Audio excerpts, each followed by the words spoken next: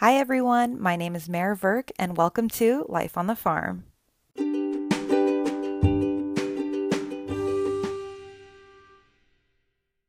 Welcome back everyone to another week at Life on the Farm. It is the end of my fourth week of my ICU rotation and I am back in the ICU full time after having been in transitions of care the week prior.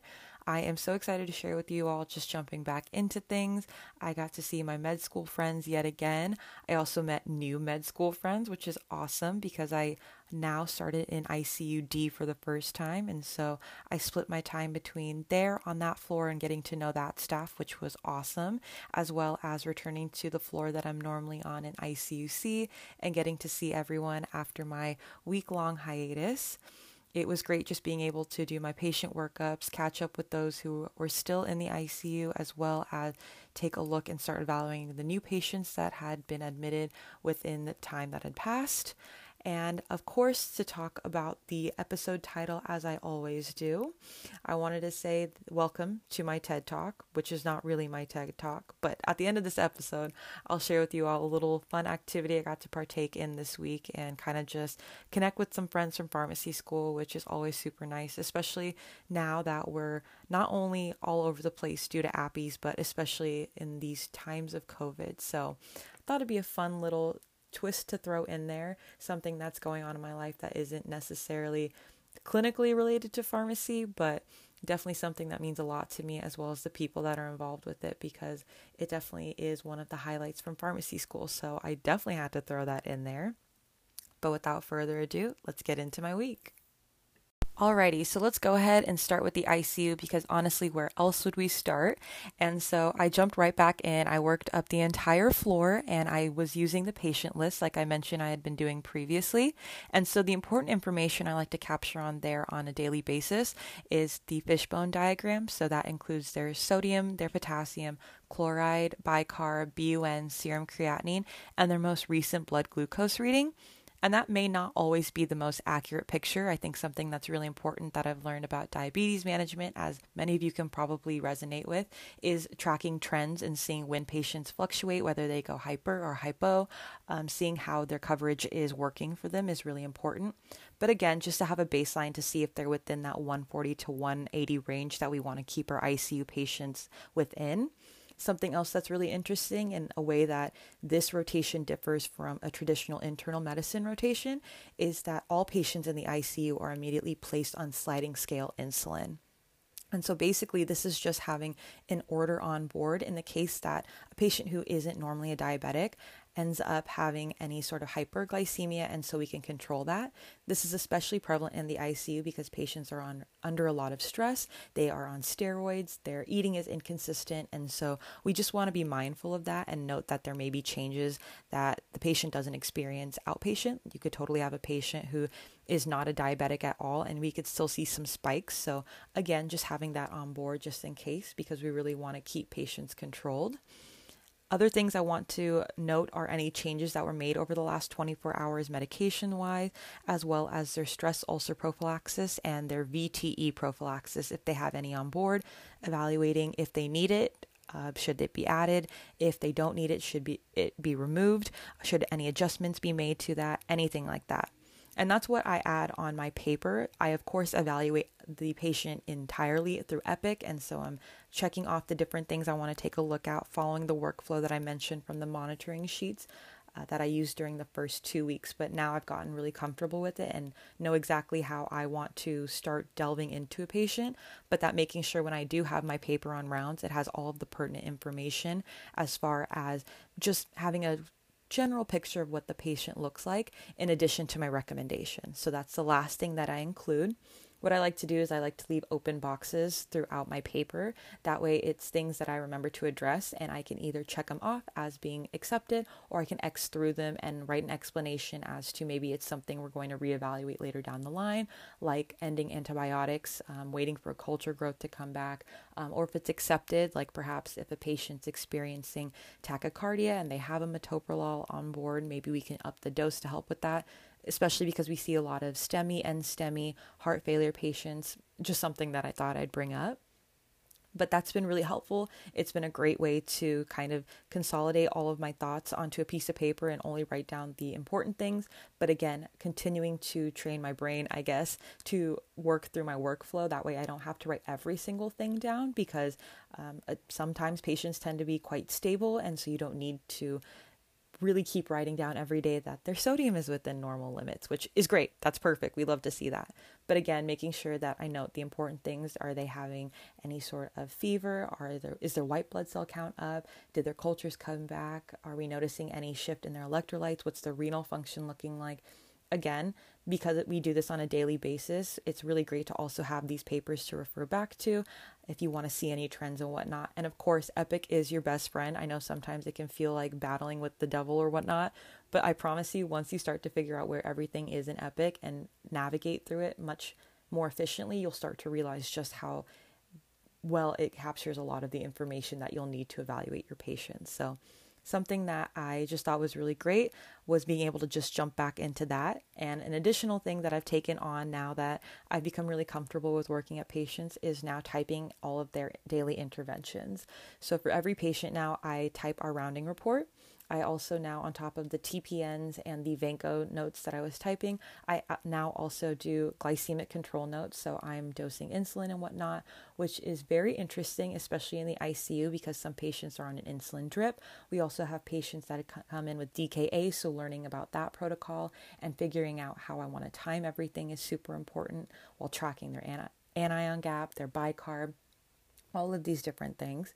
At the same time, I have now also started typing up the warfarin dosing note, and then basically anything. I'm doing it all now. So it's been really great becoming even more independent, again, pushing myself further, because I definitely want to become as autonomous as possible.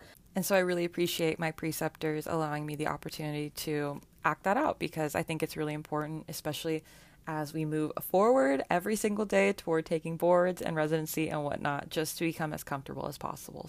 And of course, being in the ICU meant that I got to work with the med students again, which I really, really enjoy working with other learners, because we're all kind of at the same place in our journey toward becoming healthcare professionals. And so it leads to really great conversation, and I feel like I learned so much from them, and we just have a really great time rounding. Also, just when we're all working on our own things, just sitting at the computers and talking, I just feel like those types of conversations are so awesome, and we both learn from one another. And so it offers me the opportunity to talk about things that I know about, while also listening to them and hearing things that they have more knowledge about, because we both have our strengths. And so I think it's great that we can help each other out by being able to talk freely and openly and just bounce ideas off one another, ask questions. It gets us to think critically as well, which I think is such a valuable skill, especially when it comes to being in the ICU and trying to come up with new ideas and thoughts and complicated patient cases. So that's something that I've really enjoyed. And as I mentioned, I was in ICUD for the first time, and so I met the 2 med students up there who were fantastic. Really great getting to meet them and work with them. But of course, then I had my friends on ICUC who I'd been with for the 2 weeks prior to my time in transitions of care. And so it was great just getting back into things. I think on rounding, it helps to ask each other questions when we're following. I follow all of the patients, and then they each have like 2 to 3 that they follow. And so it's great getting to talk to one another about ideas that we have, or reasons why we have these recommendations, or as far as them assessing their patient, what that means for long-term outcomes, barriers to moving forward and whatnot. And then of course they have med questions. I think something that's so interesting is that at least the med school students that I work with are really big on generic names. And so it's crazy how important it is to know your brand generics, and something I mentioned I wanted to be better at, and I definitely have gotten better at. And so I definitely am now the translator between the two, which has been exciting. I love being able to have that knowledge. At the same time, we talk a lot about therapies, why not one over another, because they know all the treatment algorithms as well. But I think something that's so great as a pharmacist is understanding the nuance as to why this may be a recommendation, and while this may be a treatment option, the reason we start here, the reason we want to do this or that, is where our knowledge comes in, and our specialty and our knowledge base is really what makes pharmacy such a valuable piece of the puzzle in addition to everybody else. And so I don't know, I really look forward to having that opportunity. And I think interdisciplinary rounds, and as I continue forward, continuing to work with other people that aren't in pharmacy per se, but to learn from them and then continue to build upon my own skill set is going to be amazing. I just love this stuff. I don't know if y'all can tell, but I was just so stoked to be back. The other awesome thing about all of this is that when procedures go down in the ICU or other places, the med students try their hands at them depending on what it is. But a specific case is bronchoscopies. And so this is where they stick an exploratory scope into a patient's, normally a patient's intubated, and so they use that opportunity to take a look into their lungs, and so they'll guide the scope into the different lobes, and they'll do a lavage, and so they'll inject water in order to collect a sample from different areas. You can do it for exploratory purposes to look at masses, and so you can take a biopsy, so you can go in there and cut out a piece of the tissue if you need to. You can also do it to take a look at aspirational pneumonia if you just want to get a culture from the area. It's really useful. And so the attending for the week went ahead and did it first and was explaining it. And then both of the med students got to do it. And then we all were talking about reasons we would want to go ahead and do a bronchoscopy, complications, things like that. What it's even like to use the scope, because it looks pretty straightforward, right? But at the same time, you can tell it's not like the most intuitive thing. It's all in the wrist, apparently. I feel like that's a universal situation for some reason. But the way the med students describe it, it's like using a joystick in one of those like really old arcade games in your left hand, and then using your right hand to guide the scope and move it around. And so I was watching on the screen while they did it, and it's just such a cool experience to like all be able to be in the room together to talk about.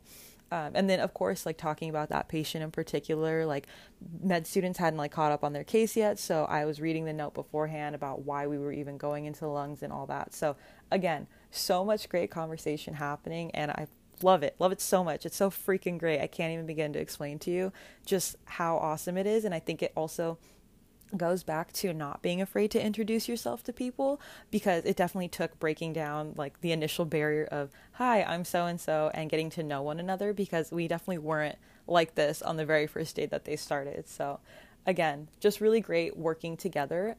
I also have topic discussions, which they sometimes sit in on, which is fantastic. I normally do them just out in the open with my preceptor for the day. And this week I did, let me think, atrial fibrillation. I also did VTE, so DVT and PE prophylaxis. And on Friday, the last one I had was CHF exacerbation. It was an awesome week because I'm really, really into cardio as well. Like I mentioned, I think the heart is awesome. I always loved learning about the anatomy of it. Not that it changes, but you know what I mean. I always loved learning about the heart throughout undergrad and then in pharmacy school yet again. And so it was a really heart heavy week for me. And it was really great just being able to delve into that. So they actually sat in as well. And it was awesome because they offered their insight about what they knew about the disease state and asked questions about the treatment algorithm. Like, why would we go with one drug over another? What are the baselines? What are we looking for? Things like that. Again, just really awesome being able to speak to other people who are in the same position as me, but are experts in one area and I'm an expert in another. Well, we'll both eventually be experts in our individual areas, but you get what I'm saying. So yeah, again, just something I wanted to highlight and touch upon because this coming week will be my last week with them. They actually finish on Friday, but I still have one more week after that. So we were just talking about that as well. It's a little bit of a sad day, but again, we'll have a great rest of this week.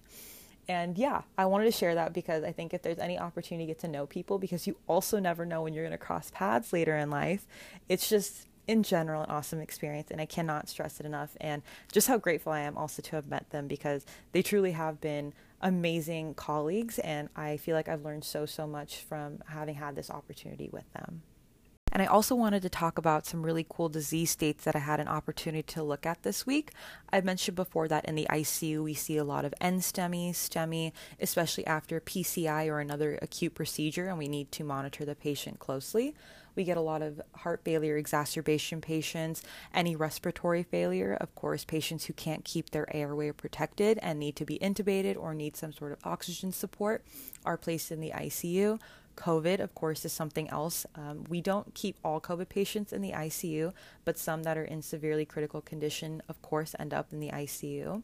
We also have a lot of ODs that come into the ICU, especially when they're intubated upon arriving, alcohol withdrawal, severe skin infections also come up to the ICU, especially if they're in sepsis or if they're experiencing septic shock. That, of course, is a reason to come up to the ICU. So we see all of these different things.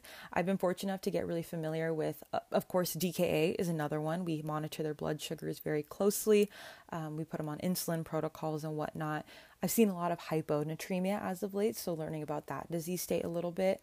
There's a very nice chart online if you ever want to look up the different breakdown of hyponatremia. It's definitely very nuanced, but I think it's important to go through if you ever witnessed it or seen it as a peer in the hospital setting.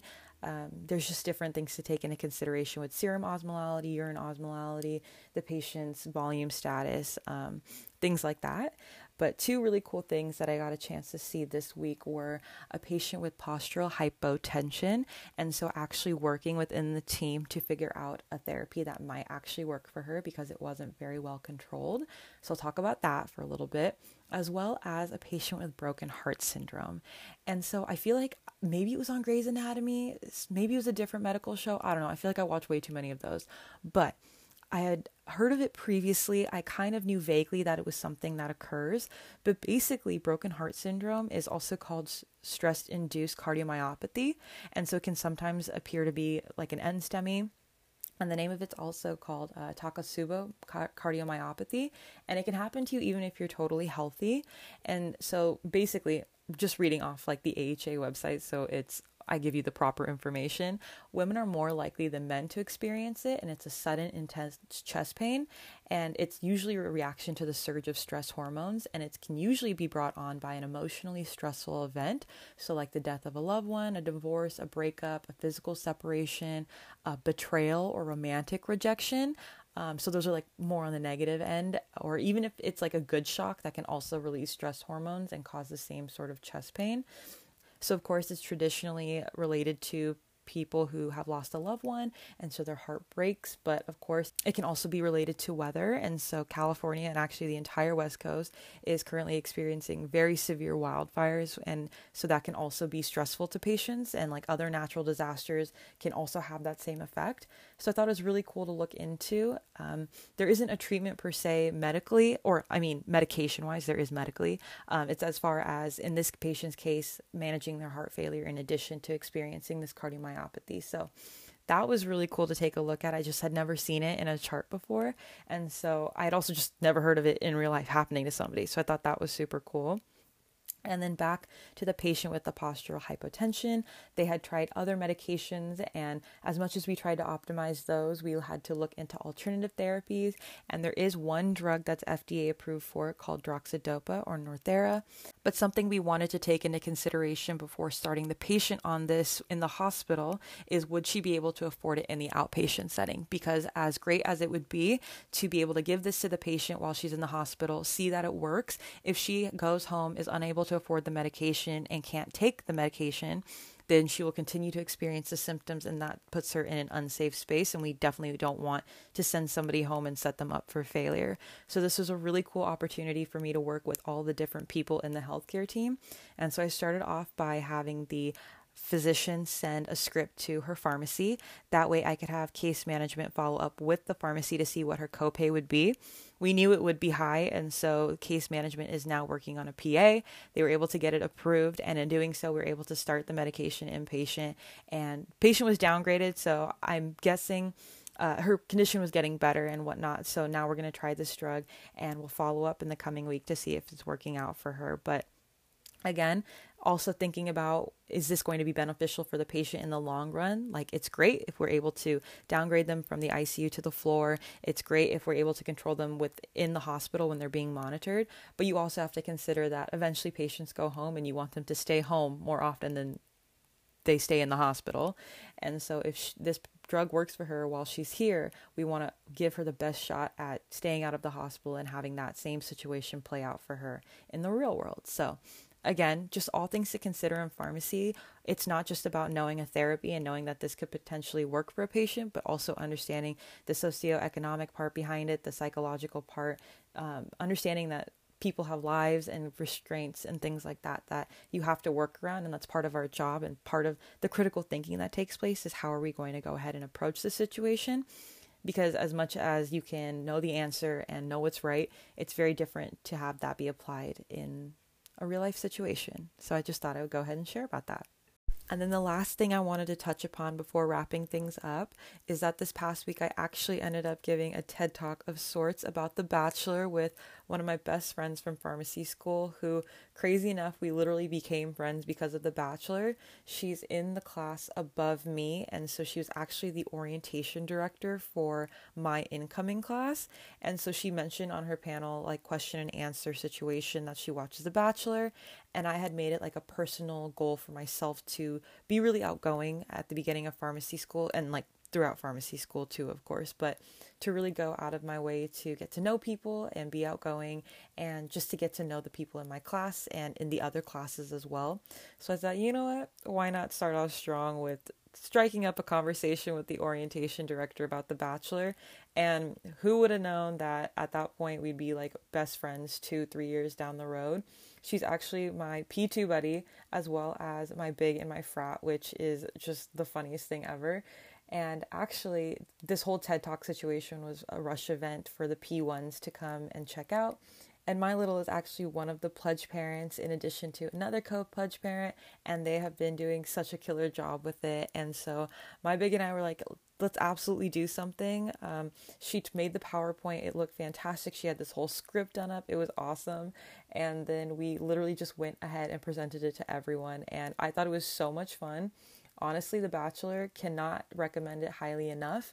I think if you haven't watched it, definitely try. I think this new season's definitely going to have a lot to offer as far as uniqueness, as far as twists and turns and drama. If you watched it and you didn't like it, perhaps reconsider. And if you watch it and you love it, literally hit me up. I'm always down to talk about it. It's amazing. I love it. It's a staple in my life at this point.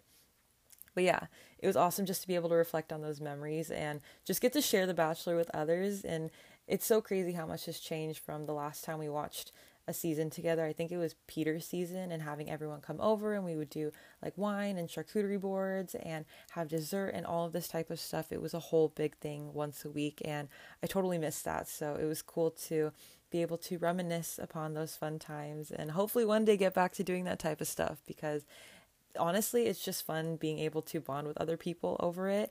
And actually, the friend's house that we watch it at is my big's house, and she and her roommates always put up decorations. And the best part is that they hang up pictures of all the contestants on their wall, and then we go through on the first night and we put post-it notes for who we think is going to get the first impression rose and who's going to get the first kiss. And honestly, it's just such a fun time, and I totally miss it. But one day, hopefully we can get back to it, because it's definitely one of the highlights from pharmacy school for me. And with that, we'll go ahead and wrap up today's episode. I know it's on the shorter end, and I kind of like this new format only because it offers me the opportunity to kind of just go over what I did in general, because my day-to-day doesn't change too often, especially on these rotations where it's very much like, this is my ICU rotation, I'll be in the ICU. Of course, I touch upon other things like transitions of care, but moving forward, it'll definitely continue to be very solid in my rotation, and so I won't be doing too much different on a week-to-week basis. So I hope that this has been a great way to kind of get some insight into what my week looked like, touch upon some things I want to talk about, because of course, like I've said before, there's always things happening in the ICU, and so I'll try to definitely highlight those as I move forward in any rotation. But again, like always, love being able to talk to you all. And thank you so much for your kind words, all of you who have reached out as of late. I feel like it means the world to me. And I hope everyone's doing really well in whatever part of the world you're in. Right now, California is pretty crazy with these wildfires. So huge shout out to the firefighters. And I hope everyone's trying to find a way to breathe safe. I know indoors can be a little bit tricky. Outdoors is really tricky right now. So yeah, just staying safe, staying healthy, taking care of yourself, looking out for your loved one, and being kind to other people. I feel like that's super important during these times as well. Actually, on a daily basis, just in life. It's a good motto, be kind. So with that being said, thank you all again. I hope you and your loved ones are staying safe and healthy. Wear a mask, and when November comes around, remember to vote. I'll talk to you all soon. Bye.